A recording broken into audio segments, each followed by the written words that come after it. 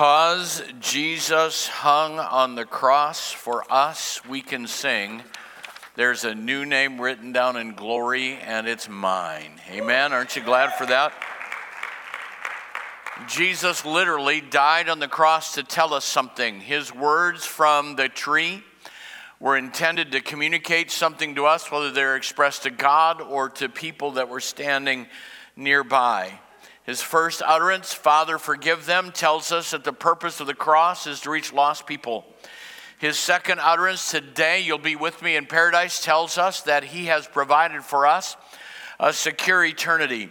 And woman, behold your son, behold your mother, tells us that he was 100% human and that he was responsible even in the moments of the most intense pain. And this morning, I think one of the most powerful statements he makes is this one, Eli, Eli, lema sabachthani, the statement, my God, why have you forsaken me? He felt the pain of separation from God. He felt the pain of being all alone. And this is what I want you to grab hold of this morning. You won't walk any road that he doesn't already know about. You won't walk any road that he is not familiar with. You won't walk any road that he doesn't feel your pain. He was in all points tempted like as we are, yet without sin. And I think there's something really, really important that he's communicating to us from the cross when he cries out, Eli, Eli, lama sabachthani. There is something really powerful that he is saying to us. And it's something we don't talk about in Christian circles. But I think we need to, and I think we need to talk about it more. And it's simply this: it's okay to not be okay. It's okay to not be okay. There isn't any way you can look at Jesus hanging on the cross, hear him cry out, my God, why have you forsaken me? There's not any way to look at that and say, wow, Jesus was expressing victory. And probably most, if not all of us here in some fashion or another, at some time or another, have felt as a child of God, walking in faith, have had moments where you feel like God doesn't know your name, that he doesn't know your address, that he's doing something else, taking care of the important people, and he's not thinking about you at all. Have you ever in your lifetime experienced anything like that? Let me see your hands. That we felt those moments where God isn't there for us, that we are all alone. And Jesus is expressing that. I read a number of commentators on this verse this week, and one said in his exposition, well, it can't really mean what it seems to mean because Jesus wouldn't say that. He would know that he wasn't forsaken by God, and the word kind of means something else, and here's what he means. And I thought as I read that, you're falling in the same trap that all Christians fall into, that everything has to be positive, everything has to be victorious, every day's a new day to smile, every day's a new day of joy. And I'm so glad that Jesus didn't hang on the cross and say, my God, I know that you're here with me. People are watching me die. Lift your hands and shout glory to God. Because I don't know how to live there. I don't know how to live there. There are times or places when life hurts, and it hurts deeply. And when we create a Christian culture that it's not okay to deal with those, we create a false paradigm that people have to pretend like they're okay when they're not. They have to pretend like they're happy when they're struggling. And the Christian faith isn't about always living on the mountaintop. It's about a God who's also faithful in the valley. It's okay to not be okay. Jesus cries out from Psalm 21. Psalm of David, my God, why have you forsaken me? Why are you so far from saving me, so far from the words of my groaning? Oh my God, I cry out by day, but you do not answer, by night, and am not silent. Yet you are enthroned as the Holy One. You are the praise of Israel, and you, our fathers, put their trust. They trusted and you delivered them. They cried to you and they were saved. In you they trusted, were not disappointed. But I'm a worm, not a man, scorned by men, despised by people. All who see me mock me. They hurl insults, shaking their heads at me. I'm so glad for the book of Psalms. Oh, but pastor, as is currently being reported, that some public preachers are saying we need to disconnect from the Old Testament in order to understand the New, and that's heresy. You can't understand the New Testament without building it on the foundation of the Old. You say, well, David didn't have the born-again experience. Let me tell you who David was. He was a man after God's own heart. He was a man who said, a broken and contrite heart, O God, you will not despise. He was a man that threw himself on the mercy of God, and yet comes to a place in Psalm 22 that becomes a prophetic messianic psalm where he says, you answered the fathers, you've been there, they trusted in you.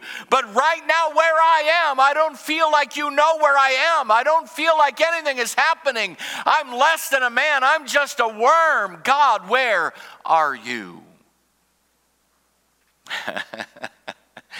Some of you may wish you hadn't come this morning. But I think it's time to create a paradigm to say it's okay to not be okay. That life sometimes hurts. It's difficult. Life is filled with pain. Christianity isn't always about being happy. In our paradigm, sometimes we have to deny our sorrow. Look at how we treat one another. How are you doing today? Well, not so good. Oh, lift your hands and rejoice. This is a day the Lord has made. Yes, I know it's a day that the Lord has made. But I'm pretty frustrated right now, and my pain is real and it hurts. And we don't know how to handle that because we don't want our false paradigm to be shattered by somebody else's authenticity. We want them to be okay so we don't have to deal with their hurt. Is anyone hearing me right now? We want to put them out of our misery. We don't want to be inconvenienced by them. So if I could just say one thing, I'd go around one by one, look you in the eye and say, it is not a lack of faith when you're hurting. It is not a lack of faith when you're hurting. It's an expression of authenticity in the valley. Do you remember Elijah in the cave? God, I'm the only one. No one else is standing for you. I'm all alone. Elijah knew what it meant or knew what it felt like to feel as though God had forsaken him. He expresses this despair and this frustration. Read Jeremiah, the great prophet of God, and you'll find a place where he says, I will no longer speak in his name because every time I speak in his name, I get wounded, I get hurt, I get attacked, and I'm tired of that. I'll no longer speak in his name. Who was that? A prophet whose record is for us, inspired by God, so that we can understand there are times that we're not going to be okay. What about the great apostle Paul, who stood and fought, did the work of God, was strong in his faith? Well, what we find out about the great apostle Paul is that he suffered as well. When we listen to his words, and I've preached these, taught these before, but as he ends his second letter to Timothy, listen to what he says. Do your best to come to me quickly. For Demas, because he loved this world, has deserted me. How do you hear that and not hear his pain? Have you ever had someone that you trusted, that you loved, that you cared about, that cut you off and just walked away? Don't tell me that doesn't hurt. Don't tell me you look in the mirror and say, hallelujah, thank you, God, for this great opportunity to grow. If you do, you have other issues that need to be addressed. He doesn't stop there. Crescens has gone to Galatia, Titus to Dalmatia. Only Luke is with me. Get Mark and bring him with you because he is helpful to me in my ministry. I sent Tychicus to Ephesus. When you come, bring the cloak that I left with Carpus at Troas. Could you bring me a coat? What's he saying? He's obviously saying, I'm freezing here in this prison. I'm having a hard time. No one's here other than Luke, and I need the parchments, and I need my coat. Then he goes on to say, when we don't understand forgiveness at all. Forgiveness means you release your debt. It doesn't mean you're okay with them. Because Paul says, Alexander, the metal worker, did me a great deal of harm. The Lord will repay him for what he has done. Oh, Paul had unforgiveness in his heart. That's why he's in prison. No, Paul is identifying that I'm not going to make him pay. I've released that. But you can't do what he's done and not suffer the consequences of God's judgment. And he needs to come back to faith. And the only way for him to come is with that penalty. And he says, be on guard against him because he cannot be trusted. The Bible is filled with people who struggled, who sorrowed, who lamented. It's unfortunately part of our human experience to feel the pain of rejection and abandonment. And it's not a wrong thing. And I'd also tell you, please don't expect other people to understand. Well, why don't they understand what I'm going through? Because they won't. And when you're looking for other people to come alongside and someone that understands, you can't count on that. Jesus is crying from the cross. The English pronunciation would be, Eli, Eli, lama sabachthani. And they began to mock him, make fun of him. He's dying on the cross. And some of those standing near heard it and said, oh, he's calling for Elijah. Immediately one ran and got a sponge, dipped it in vinegar, and offered it to him on a stick for Jesus to drink. And then they said, leave him alone. Let's see if Elijah will come. Have you ever been there?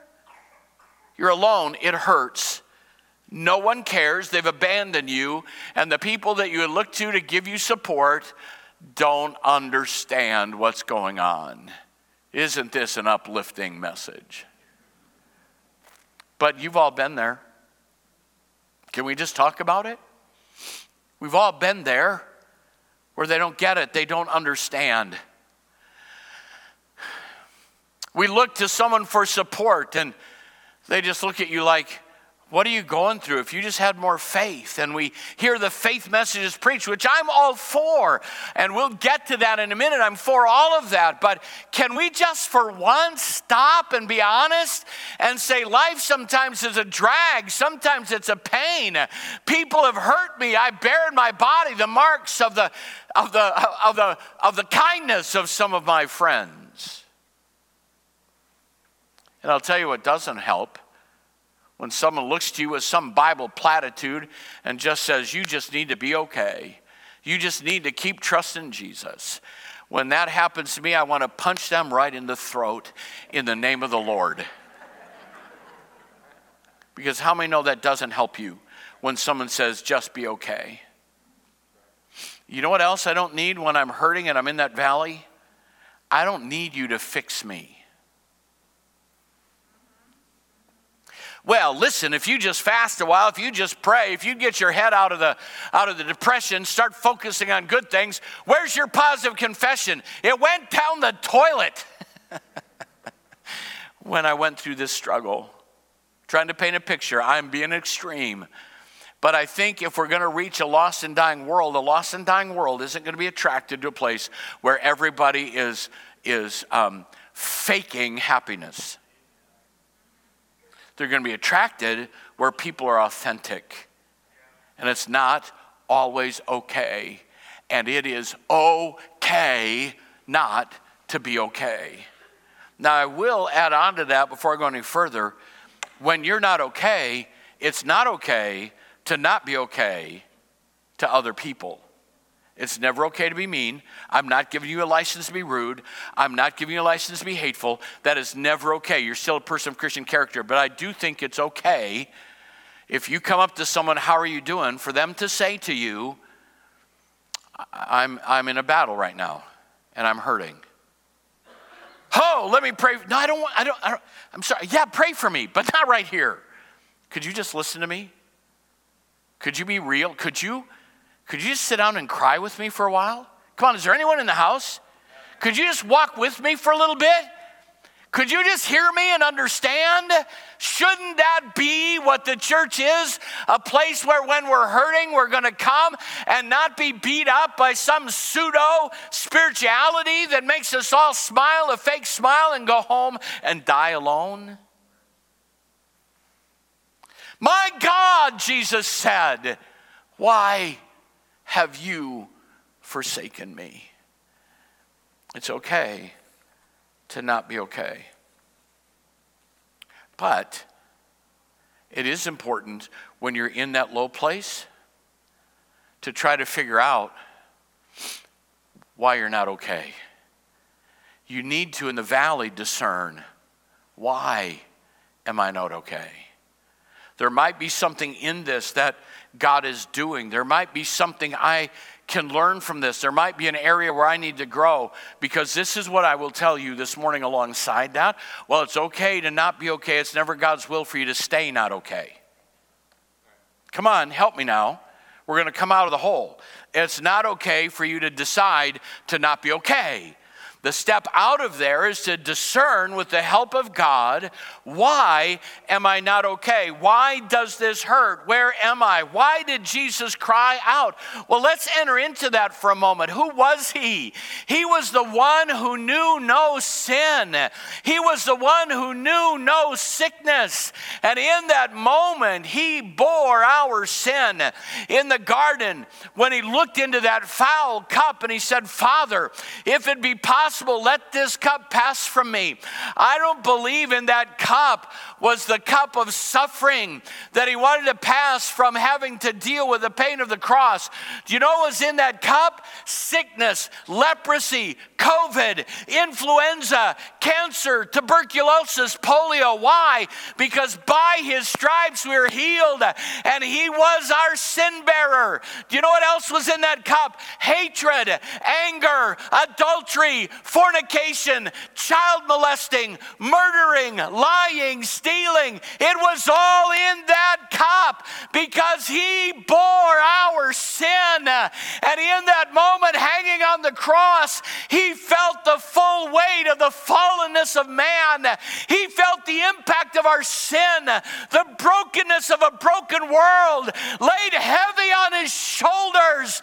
And God in that moment turns from his son, because God can't fellowship or look upon sin. And in his humanity, for the first time, he felt for us what sin feels like when you're broken. That's why he felt that. That's why he was in that place. You and I need to determine what it is that we're experiencing. I will tell you that sin removes the favor of God and it breaks fellowship with your heavenly Father. And you need to repent of that and turn from that. And if you're in a dark, low place because of sin, then identify that and come out of there repentant. If it's because you have unforgiveness towards someone, forgive them and come out of that hole, because God's not going to leave you in the cave. He didn't leave Elijah there. He came up to Elijah, said, the angels, what are you doing here, Elijah? And he saw God in three powerful manifestations, but God wasn't in the wind, the fire, the earthquake. He was in the still small voice, because God wasn't going to leave him there tired and hungry. Here eat, here sleep, and then pulled him up. What happened to Jeremiah? When Jeremiah said, I'm done, he said, but his word was like a fire shut up in my bones, and I was weary with forbearing and could not stay. God rekindled that flame, determined, discern why you're there. Maybe you need a nap. Maybe you need a piece of pie. Maybe you need to forgive somebody. Maybe you need to reach out to God and rebuild, but somehow decide, well, it's okay to be there. It's not okay to stay there. Right, find your way out of the pit. How did you get there? Because that'll be the key to your coming up out of it. What was it? What got me here? Jesus was there as our sin bearer. That's why Isaiah says, come now, let us reason together, says the Lord. There is something he wants us to understand. There is something that will help us grow, because it's in our suffering that we will comfort others. Paul tells us that he comforts us in all of our afflictions so that we can comfort others with the comfort wherewith we've been comforted. How would you like to have someone come up to you and you're in a bad place and they just say, yeah, I've never had a bad day.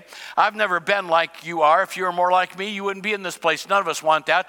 Let's kick them to the other apostate churches around.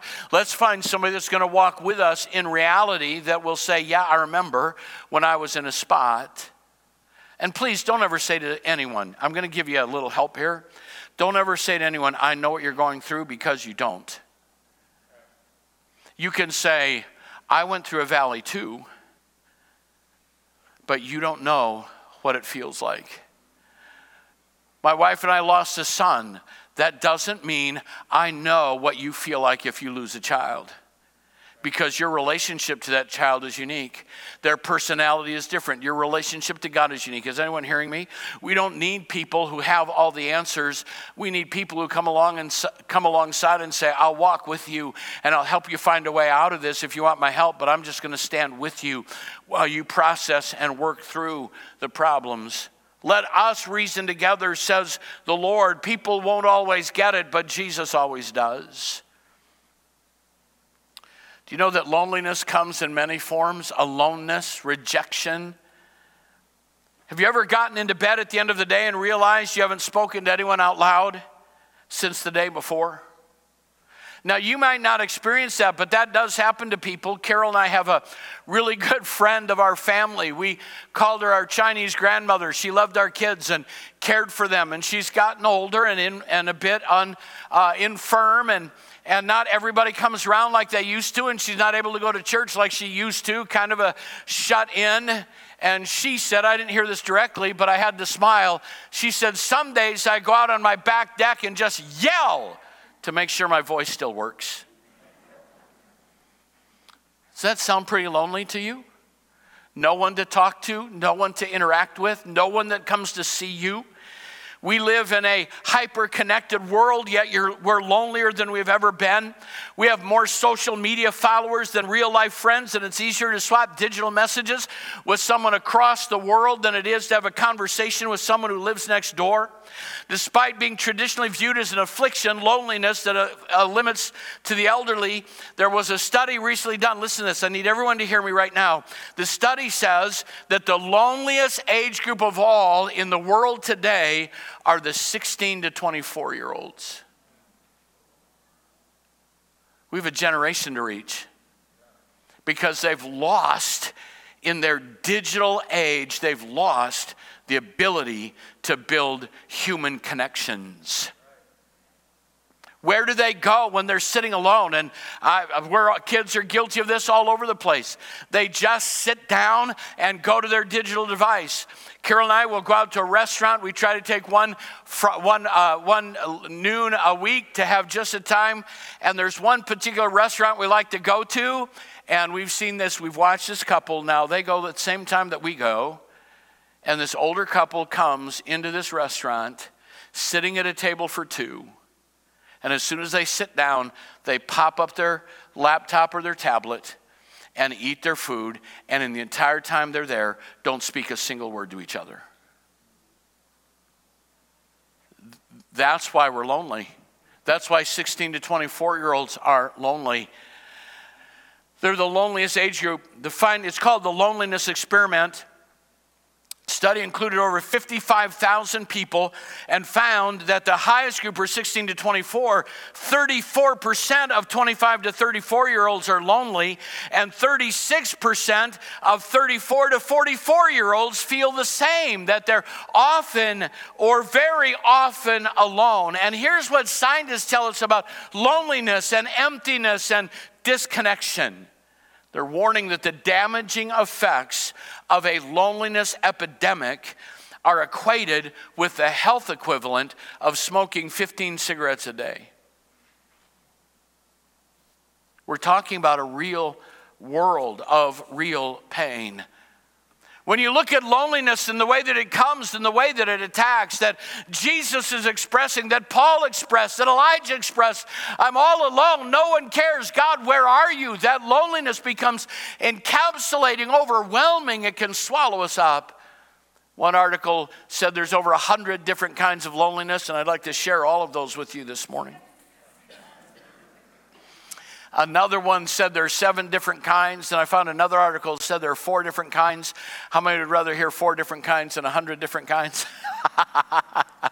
Let me just share with you to give you an idea of what's happening around us. Of the 4 different kinds of loneliness, there's emotional loneliness.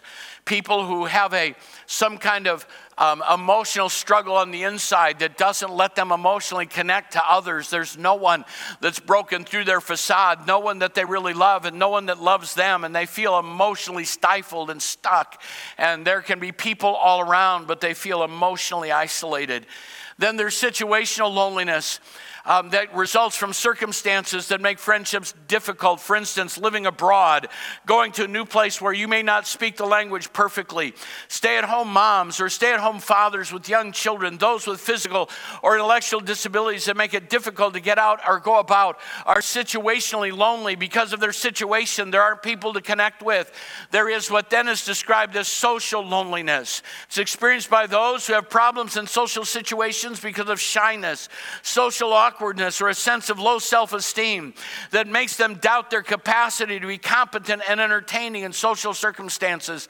And I would challenge you, when you're out and about, you go to a ball game or a soccer game, look for that person that's sitting on the bleachers entirely by themselves. They're the ones that need someone to come alongside. And I've done that and just sat down and said, do you have a kid playing, a grandchild, and carry on a conversation because they're starving for some kind of connection. They don't feel socially competent. And they'll just sit by themselves and be in a crowd and go home by themselves. 4th, it talks about chronic loneliness. Describes those who have been lonely for so long that it's become a way of life.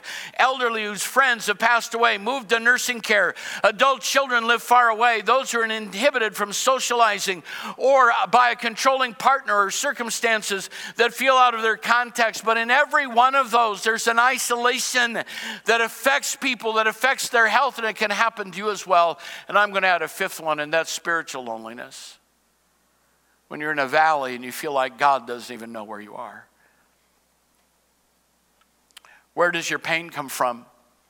Now, I'm not going to provide a message of therapy this morning, but let me just suggest some things for you to look at to overcome that, and we'll get to how Jesus did it in a moment. But many of you fight imaginary wars. You have battles going on inside of your mind that are contrary to the principles of God, and you dream up things that other people are thinking and that other people are saying and what they're feeling about you, and you have nothing to base it on, but you create an imaginary war. You don't have to admit you've ever done it, but how many understand what I'm talking about? And it'll drive you away and drive you into a corner. And the Bible tells us that we need to take every vain imagination captive and make it subject to Christ. You don't have to live there, but vain imaginations will cause you to feel abandonment that doesn't exist. Self-fulfilling prophecies. When you walk around saying, nobody likes me, nobody cares about me, no one is interested in my life, you're driving people away. Yes, there is power in what you say. Life and death is in the power of the tongue. And mental health issues are real. People deal with depression, PTSD. Sometimes you're hungry and tired, etc. Try to determine, where is this coming from? Because God is at work in your life to bring something to light that needs to be healed. And if you'll let him work in you, godly sorrow works repentance. God's touch will bring you out of the cave. Reason together with him. Discern why you're there. You might need to talk to a counselor, someone to help you get through that, but you'll stay in your hole until you determine how you got in the hole. Jesus knew why he felt that separation. It's because of the burden that he was carrying. How many are hearing me this morning? It's okay to not be okay, but when you're there, will you get in your prayer closet, get with a counselor, find someone to help, and try to determine, how did I get in this hole? Because it's not okay to stay not okay. You've got to come out of that. And last, let me suggest to you that we need to determine how to become okay. Because shouldn't that be the goal? Oh, please don't misunderstand my opening. I'm not suggesting to you that it's the will of God for you to be depressed the rest of your life and grouchy and angry and separated from people and sit in your cave. God never leaves people there. And you've got to determine, I'm not going to stay where I am. I'm not going to stay in this pit.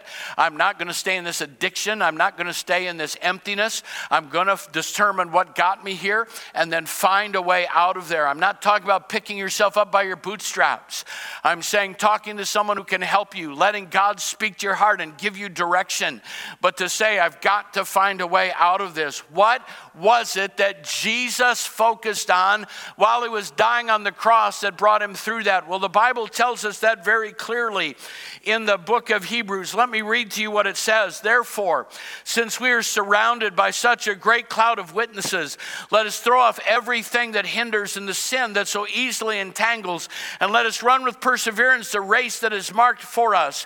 Let us fix our eyes on Jesus, the author and finisher of our faith, who for the joy that was set before him endured the cross, scorning its shame, sat down on the right hand of the throne of God. Consider him who endured such opposition from sinful men, so that you do not grow weary and lose heart. In your struggle against sin, you've not yet resisted to the point of shedding blood, and you've forgotten that word of encouragement that addresses my sons. My son, do not make light of the Lord's discipline. Do not lose heart when he rebukes you, because the Lord disciplines those he loves and punishes everyone he accepts as a son. What kept Jesus going? The joy that he was headed toward. He knew when he hung there, he was bearing our sin. But do you know what he saw? He saw you. And he saw you. And he saw you being delivered from things that oppress and bondages. And he saw a company of thousands upon thousands upon thousands out of every nation, kindred, tribe, and tongue gathered around the throne of God, praising God and exalting God. That was the joy set before him.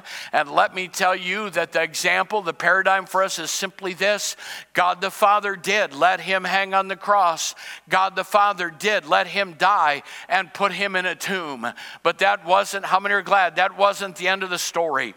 The Bible says that the stone was rolled away, not to let Jesus out, but to let us in.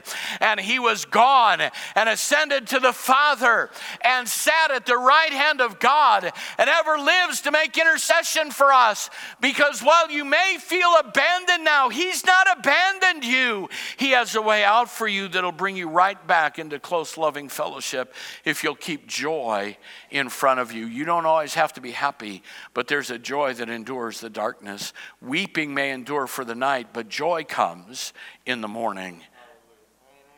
The morning of revelation, the morning of deliverance. I read a study and I found this fascinating, and it's cruel. It's not fascinating because it's cruel. And PETA people won't like this at all, and I don't like it. I don't like it. But it was interesting what came out of this study in the early 1950s. A Harvard graduate scientist at Johns Hopkins University named Kurt Richter did a series of experiments with rats to see how long they could swim before they drowned. He put 2 domesticated rats in, and they swam for a few minutes, then sank to the bottom and drowned. But then other of the domesticated rats swam for hours and hours and hours before they drowned. And he wondered, why is that? What's the difference? Why did all these domesticated rats make it, the others didn't? So he caught some wild rats. And he put 12 of them in buckets of swirling water because they're notoriously good swimmers. And watched that within 15 minutes, all 12 of them drowned. Perplexed, he did it again. But this time he watched while these rats swam for about 15 minutes and began to sink. And every rat that began to sink, he picked up, held it, warmed it, let it rest for a few minutes, and put it back in. And that rat swam, every one of them swam for another 60 hours. Why is that? Because even though they're not cognitive and don't process like we do, the conclusion of the study was if you, this sounds terrible, I don't mean the way it's going to sound, but if you give a rat hope, it will do far beyond what it can do without hope. It knew it had been rescued once, believed it could be rescued again. Do you know what will keep us going in our struggles? Hope. Hope. Because I know he's not going to let me drown. Come on, is there anyone in the house? He's not going to let me drown. Well, it's an abysmal study, and it should never have happened. What was learned from that, and I believe is true in the human experiment, is that when we believe that God cares and we put our trust and confidence in him, that it gives us the strength to carry on. God has a plan for you. You will get through the struggle. God did not abandon Jesus at all, and he has promised that he will never abandon us. In Matthew 28, Jesus came to them and said, "All authority in heaven and on earth has been given to me. Therefore go and make disciples of all nations, baptizing them in the name of the Father, the Son, and the Holy Spirit, teaching them to obey everything I've commanded you. And surely I am with you always to the very end of the age." What is he saying? Whether you feel me or not, I'm there. Whether you believe I'm there or not, I'm there. I will not abandon you. I will never leave you. We've got to keep that hope in front of us, that he'll bring us to the morning. He'll bring us to a new day. The sun will shine again. You will feel again. You will have joy again. You'll be okay again. If you remember that he will not forsake you, he'll not leave you. I remember when the towers went down. How many remember when the towers went down? Some of you remember. Where was God? And I came across a poem where someone writing as though God were speaking, which is really a challenging thing to do, a little arrogant. But he said, when you're named, when so-and-so was in the stairway that collapsed and he died, I was there by his side, holding his hand. He's not promised that everything will be good. He has promised that everything will work together for good. And here's what I know about this Jesus. Here's what I know. Isaiah 61, that Jesus quoted in the synagogue, or read from in the synagogue when he launched his public ministry. Here's what he said. The Spirit of the Lord God is upon me, because the Lord has anointed me to preach good tidings to the meek. What did Jesus come to do? God has sent me to bind up the brokenhearted, to proclaim liberty to the captives, and opening of the prison to them that are bound. And you find him quoting that in Luke 4:18. Where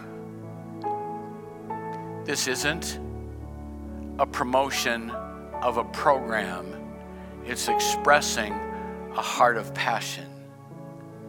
Where are we going to find the place where it's okay to not be okay, and where people will walk with you and love you? That's not going to happen in the worship service. Oh, you might have a friend here and someone you can interact with, but you know where it's going to happen? In connect groups, where we're building relationships, where we care for one another, where we know one another's stories. If you're not in one, you need to get in one. I'm telling you, there's a leadership meeting on April 11th at 7 on a Monday. Groups will start on April 24th. And if you're not in one, you need to get in one, because the place where we can come, where it's got to be okay. And we need to create an environment where we love people when they're not okay. Hello? So Barry walks up to me and he says, I'm having a hard time. We need a place where it's okay to say that. And And I don't say, well, you just need to pray through, brother. Let me pray for you. Come on, is anyone hearing me right now? If it's okay to not be okay, there needs to be a place where it's okay to not be okay. Where there's not judgment and criticism and disdain. Oh, pray for Barry. He's really going through a problem.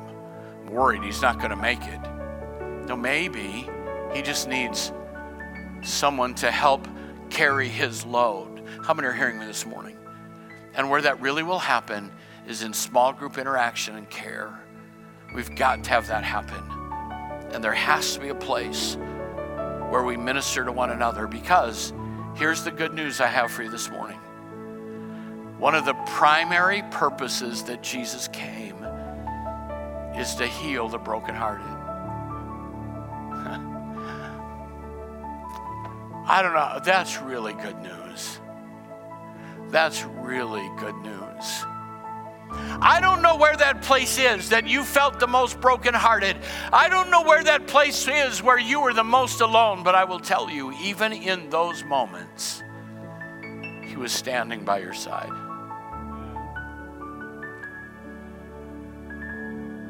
Standing by your side. I thought about an altar call. We'd like all the brokenhearted people to come forward. Ain't nobody gonna do that. And have everybody wondering. But I do want to pray for you. Heads bowed, eyes closed, no one looking around. I've got good news for you this morning. That Jesus, who cried out, my God, why have you forsaken me, is saying this morning that he knows what you're going through. He's the one who does know. And he came to heal the brokenhearted. He was there, and he'll be with you as well. With no one looking around, please, no one, private moment. You would just say, Pastor, pray for me. I feel lonely, abandoned, alone, brokenhearted, and I need Jesus to touch me today. Thank you, thank you, thank you. Yes, yes, yes, yes, yes. Yes, hands, yes, thank you, yes, yes, yes. Hands going up all around. The good news is the healer's in the house. The healer's in the house. And he'll put the balm of Gilead, the oil of healing, on your broken heart as we enter into his presence. And my prayer this morning is that right now, while we worship, you'll let Jesus come by and reaffirm to you that he loves you and that he's walking with you and that he cares about you and he's got a path forward for you. Can we stand together, and Pastor Nathan's going to lead us in the time of worship.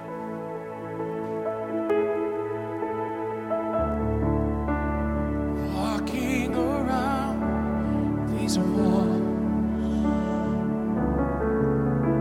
I thought by now they'd fall,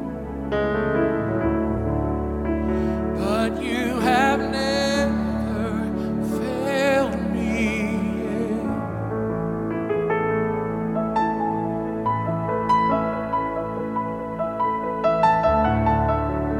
Waiting for change to come, knowing the best, for you have never failed me yet.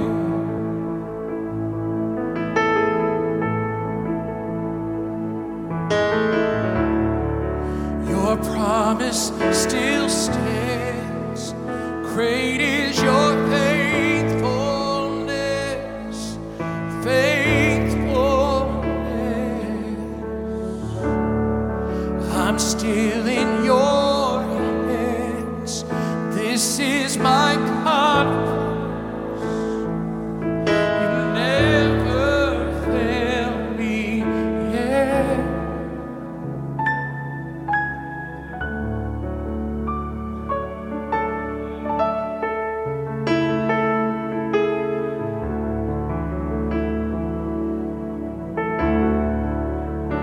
I know the night won't last.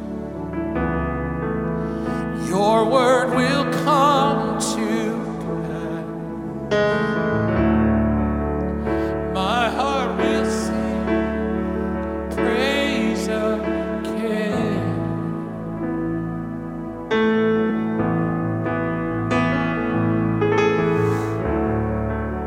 Jesus, your strength.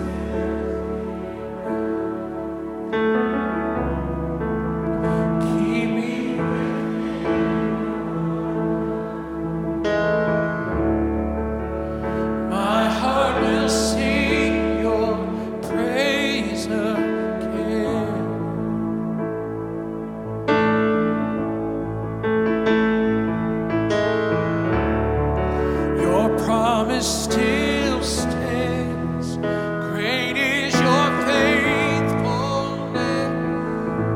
faithfulness. I'm still in your hands. This is my confidence. Never fail me.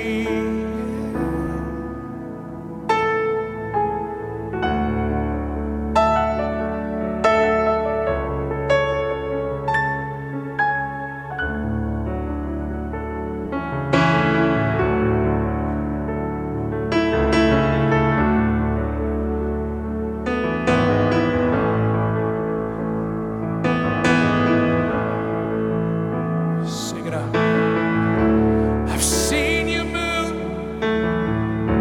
You moved my mountains, Lord, and I'm believing right now I'm gonna see you do it again. You've always made a way when there was no way, but I believe I'll see you do it again. I've seen you move. You moved my mountain, and I believe I'll see you do it again. You made a way where there was no way, and I believe I'll see you do it again. 'Cause your promise still stands. One last time, sing that out, declare it. Your promise still stands. Great is your faithfulness.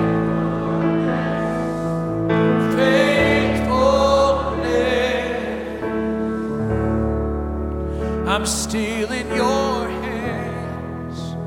This is my confidence. Never fail. Jesus never failed.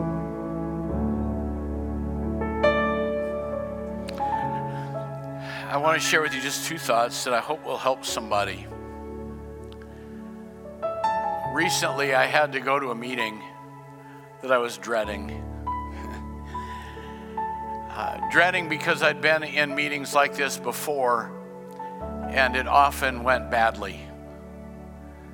And I was trying to get some information and couldn't get information, and it just felt like it was on that same trajectory. So for about 2 weeks, I tried to not worry about it, tried to not think about it, and then when I wasn't thinking, my hands would get cold and sweaty. Does everybody know what I'm talking about?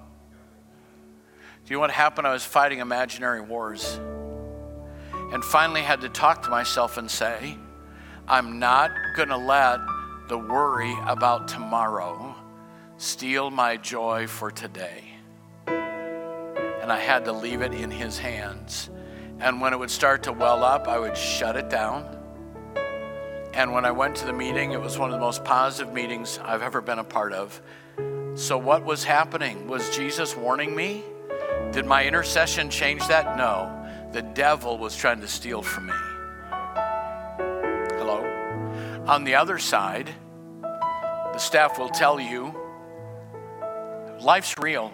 I mean, I'm not insulated from any of the things that you go through. We all go through those. And we had gotten as a family some pretty negative news.